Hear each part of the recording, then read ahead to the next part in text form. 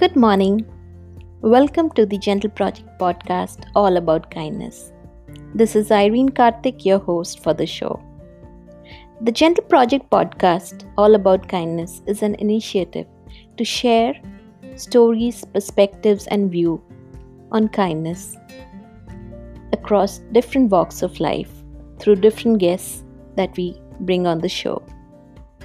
This is our humble attempt to just nudge the world a little bit that there's always a choice to be kind. So I really hope that you enjoy listening to this show.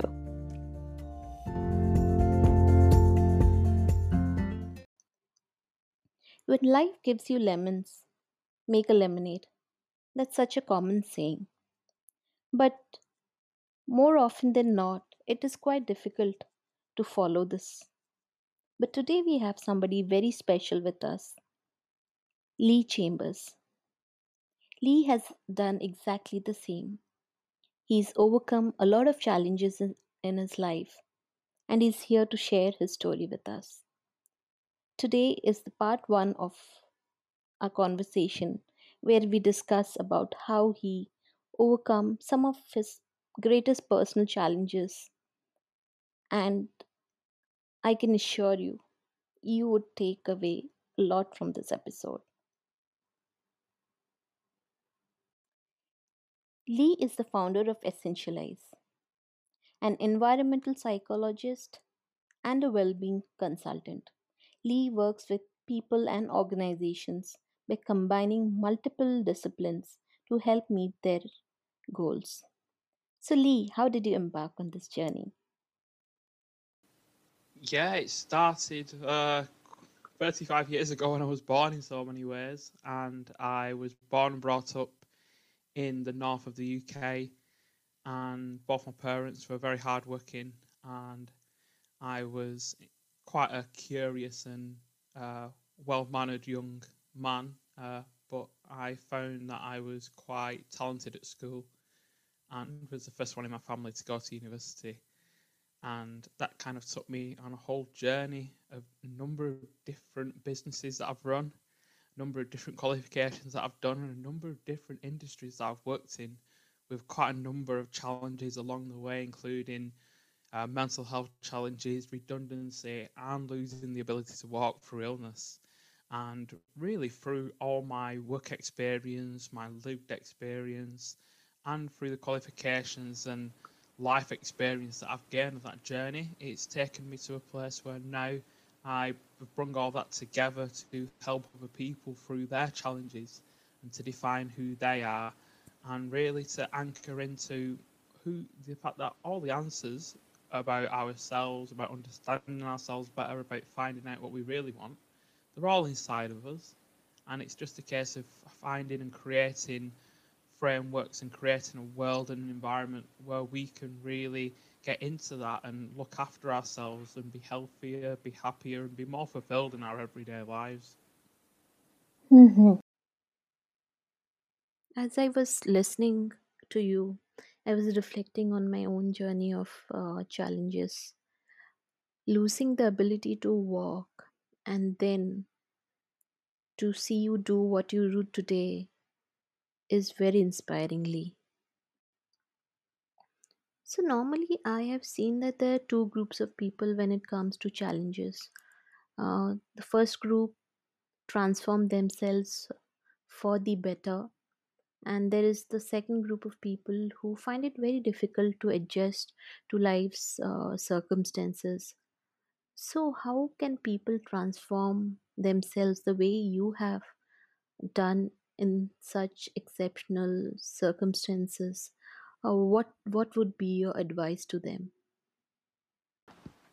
Find change quite, actually find little change when we're comfortable harder than big change when we're very uncomfortable.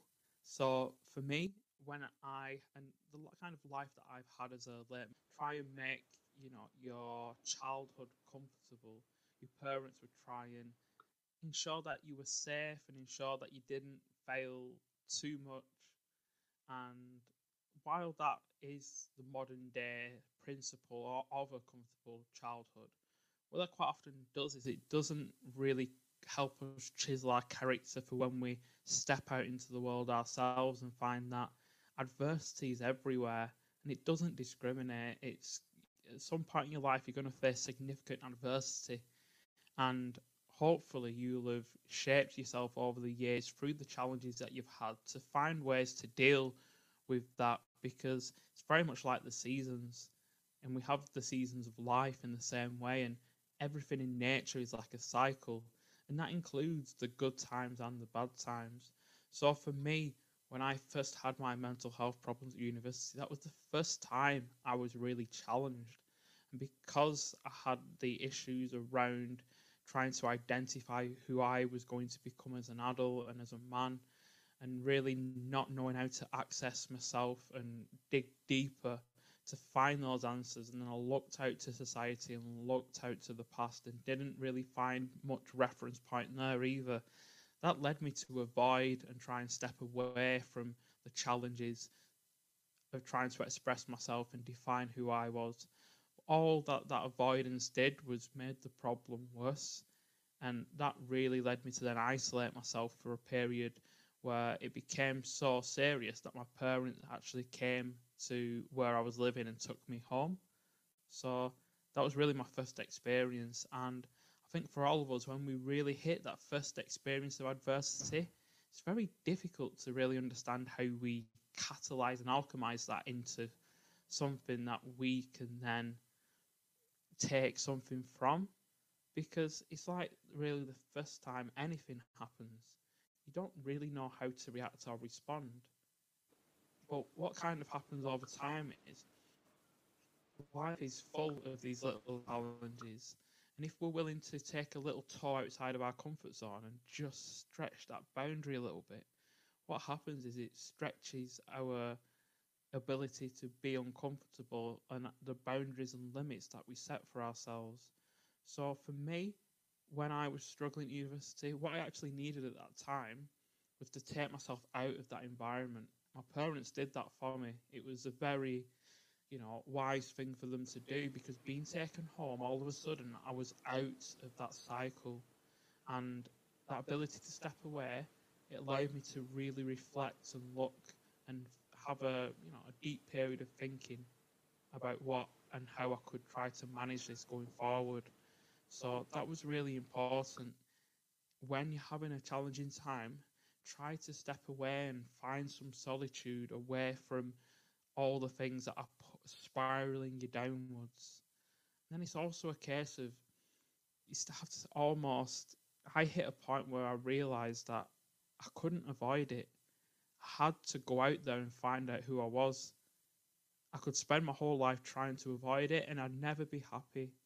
So it was almost an acceptance that things had not gone to plan, and really being aware enough to accept that. You have to admit that when you fail in life, it's not you who's failed. You're not a failure. A process, a scenario, a system has failed. If anything, it's like an experiment, like in a science lab at school with your lab coat and your goggles on.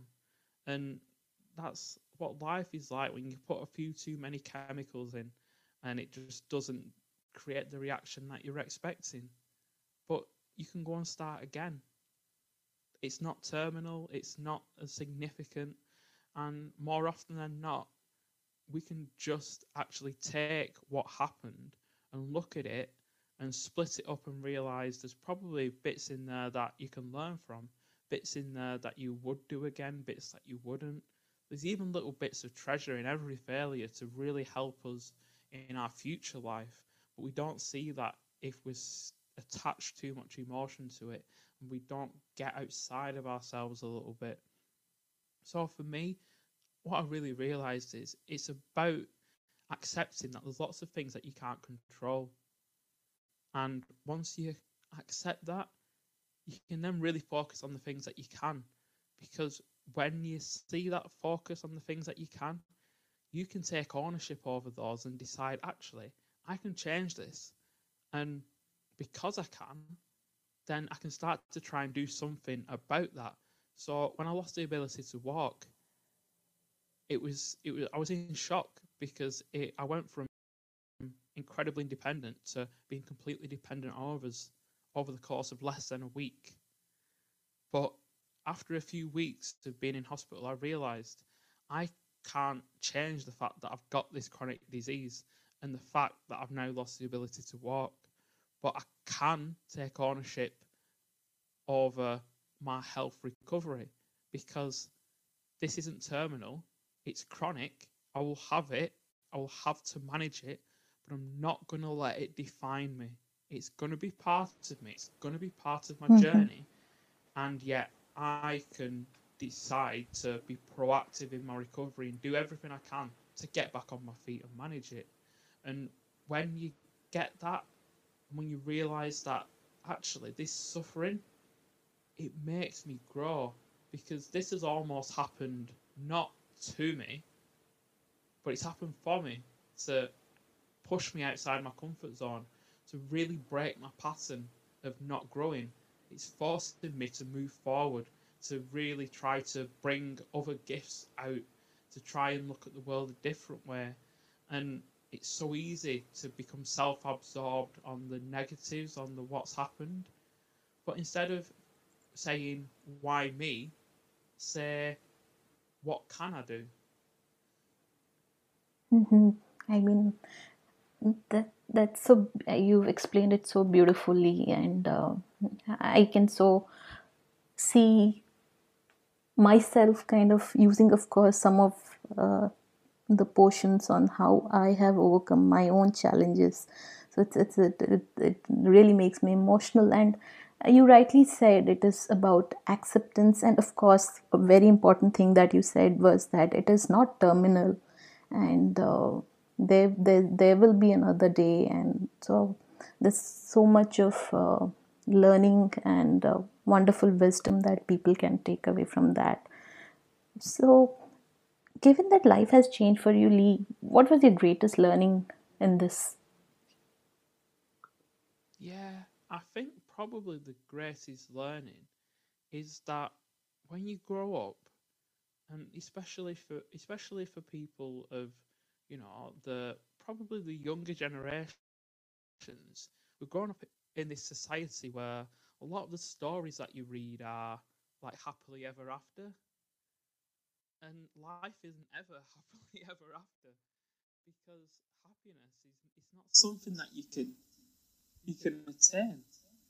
It's so much a case of, how should we say,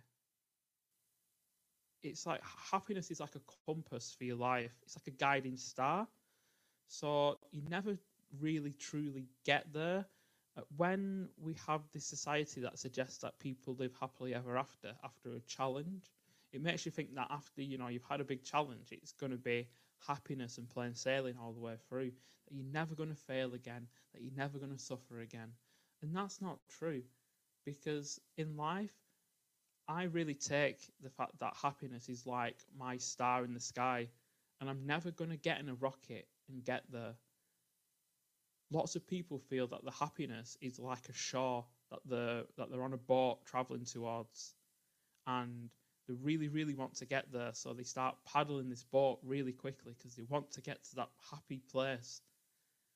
What happens is they so focused on trying to get to the happy place that they can't be happy in the moment. In fact, they are paddling this boat across beautiful vistas, missing out on all the views of the sun setting on the ocean because they're so busy trying to get to this place that's the happy place, that happy island. But it doesn't exist. It's not. We never get to a place and then suddenly I'm happy now and that's it. And we know this because as human beings, we have a whole set of emotions from the blazing joy to the deepest despair. We have all those for a reason. And as human beings, we have to try and find ways to express those healthily. And because we have all those, they become signals. They become guiders for what's making us feel happier or less happy. And sometimes that's useful. But at the same time, what might make you happy in the moment today, too much of that might make you not very happy in the future. So it's about finding that balance between enjoying today, celebrating the small wins and realizing that when things don't go to plan, it's not bad. It's a chance to learn, a chance to do an experiment differently. And for me, that really means that I now approach life. I don't fear failure because I know that failing is just a way for me to grow. I don't chase happiness in the moment right now because I know that happiness comes from understanding who I am and trying to make a little bit of progress towards becoming that person, a little bit of progress with that little star in the sky, getting a little bit closer to it shining on me a little bit more. But it's not a place where I'm ever going to be. I'm never going to live on that star. It's like the sun, you would melt if you tried to live on it. And I just feel that for me, it's given me more of an understanding so I don't chase what society tells me. I listen to myself and travel my own journey. I quite like, I mean, comparing happiness to a star, and agree with, that happiness is not a, it's not an end goal where you reach and life becomes rosy. So I like the, example of star that you've used, shared it with us.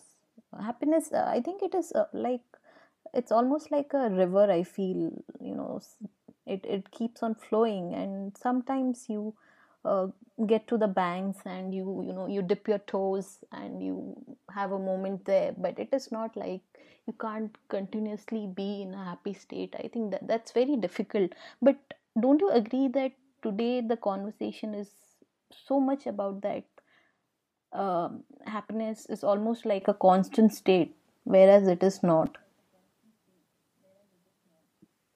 Yeah, so I kind of think that. I mean, the river analogy is very powerful because a river, the energy's there. And once upon a time here in the north, they decided to use the energy of rivers to spin wheels to power the cotton industry, the textile industry, where I live here. And what's funny is that energy was always there, but all of a sudden, humans were able to utilize it by creating a little system. And the truth is that energy is within inside us. We've just got to create little systems to use our energy because it exists. And it's just why I so often say it's about the little things that we do, the little habits that help us to be a little bit healthier, a little bit happier. They really compound together. And so often we just build a barrier and place limits on ourselves. We stop our rivers flowing because when we were younger, people told us that we couldn't. So we stopped that river flowing. And when we were when we were older, we told ourselves that we weren't that kind of person. So then we put another dam in our river, just stopping that river flowing. And so many people are full of potential. Every human being is amazing and has unbelievable gifts and skills to bring. But if we listen too intently to what society says and sometimes what our own minds say, we can put lots of barriers and limits across our rivers, meaning that they stop flowing and we're not able to use those powers to bring amazing things to the world. And I just feel that sometimes people just need permission to take those away. They need to not have to ask for forgiveness for being themselves because when we start to take those barriers and those dams off the rivers, all of a sudden it flows inside of us and we become who we are truly and deeply. And I think probably the best way to describe it for me is the power of why and why we do things. It's so much more important than the how and the what because it's the reason why we do things that gives us the motivation to continue. It helps us to be consistent. I kind of reference it back to when I lost the ability to walk. And my power of why was the fact that not long after I came out of hospital, my daughter was born and she was there. She had none of society's limits and expectations on her. And she was going to start walking when she was 9 or 10 months old. And I was learning to walk as well. And I was determined that I was going to be walking when she was walking.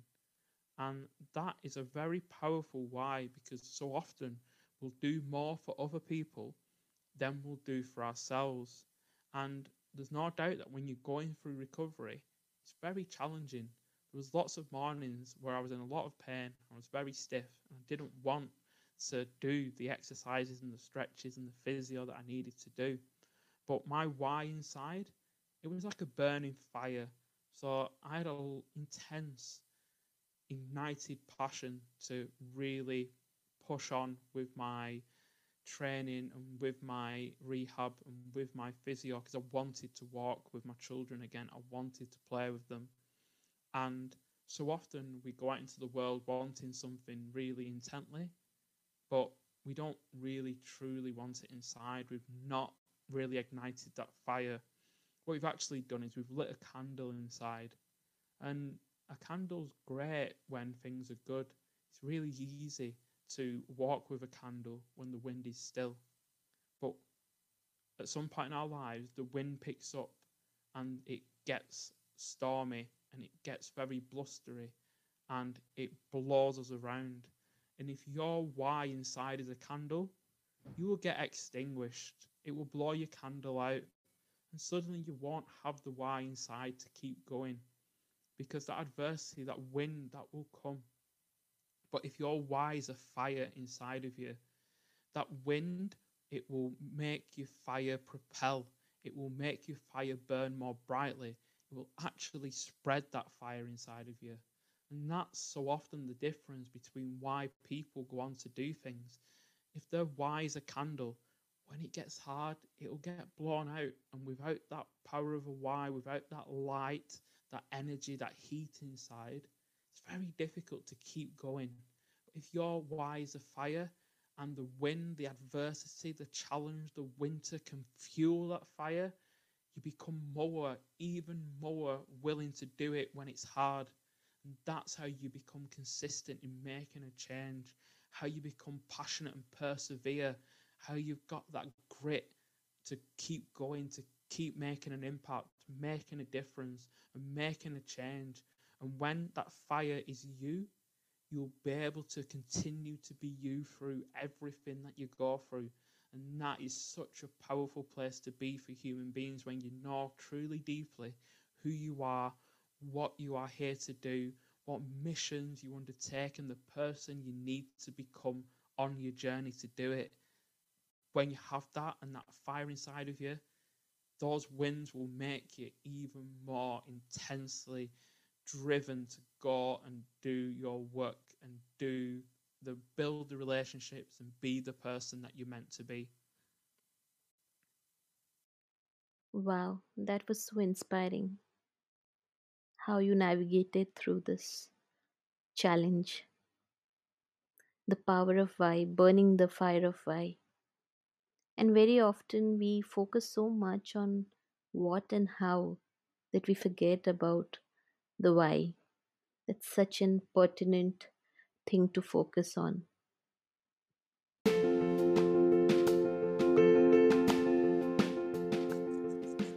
Wow, that was so inspiring to hear Lee share about his personal journey and how he overcome some of the greatest challenges of life. Acceptance and self compassion and kindness towards oneself is key. And as Lee said, failure is not terminal. There are bits of pressure in every failure. I think that's what I'm going to take back with me in this episode. Do watch out for our next part of the conversation, where we talk about well being, employee well being, environment, and how our lives are changed with COVID. If you like our episode, please do share and subscribe. Do write to us at kindnessissuper@gmail.com or visit our website thegentleproject.io. Till next week's episode, stay safe, stay kind.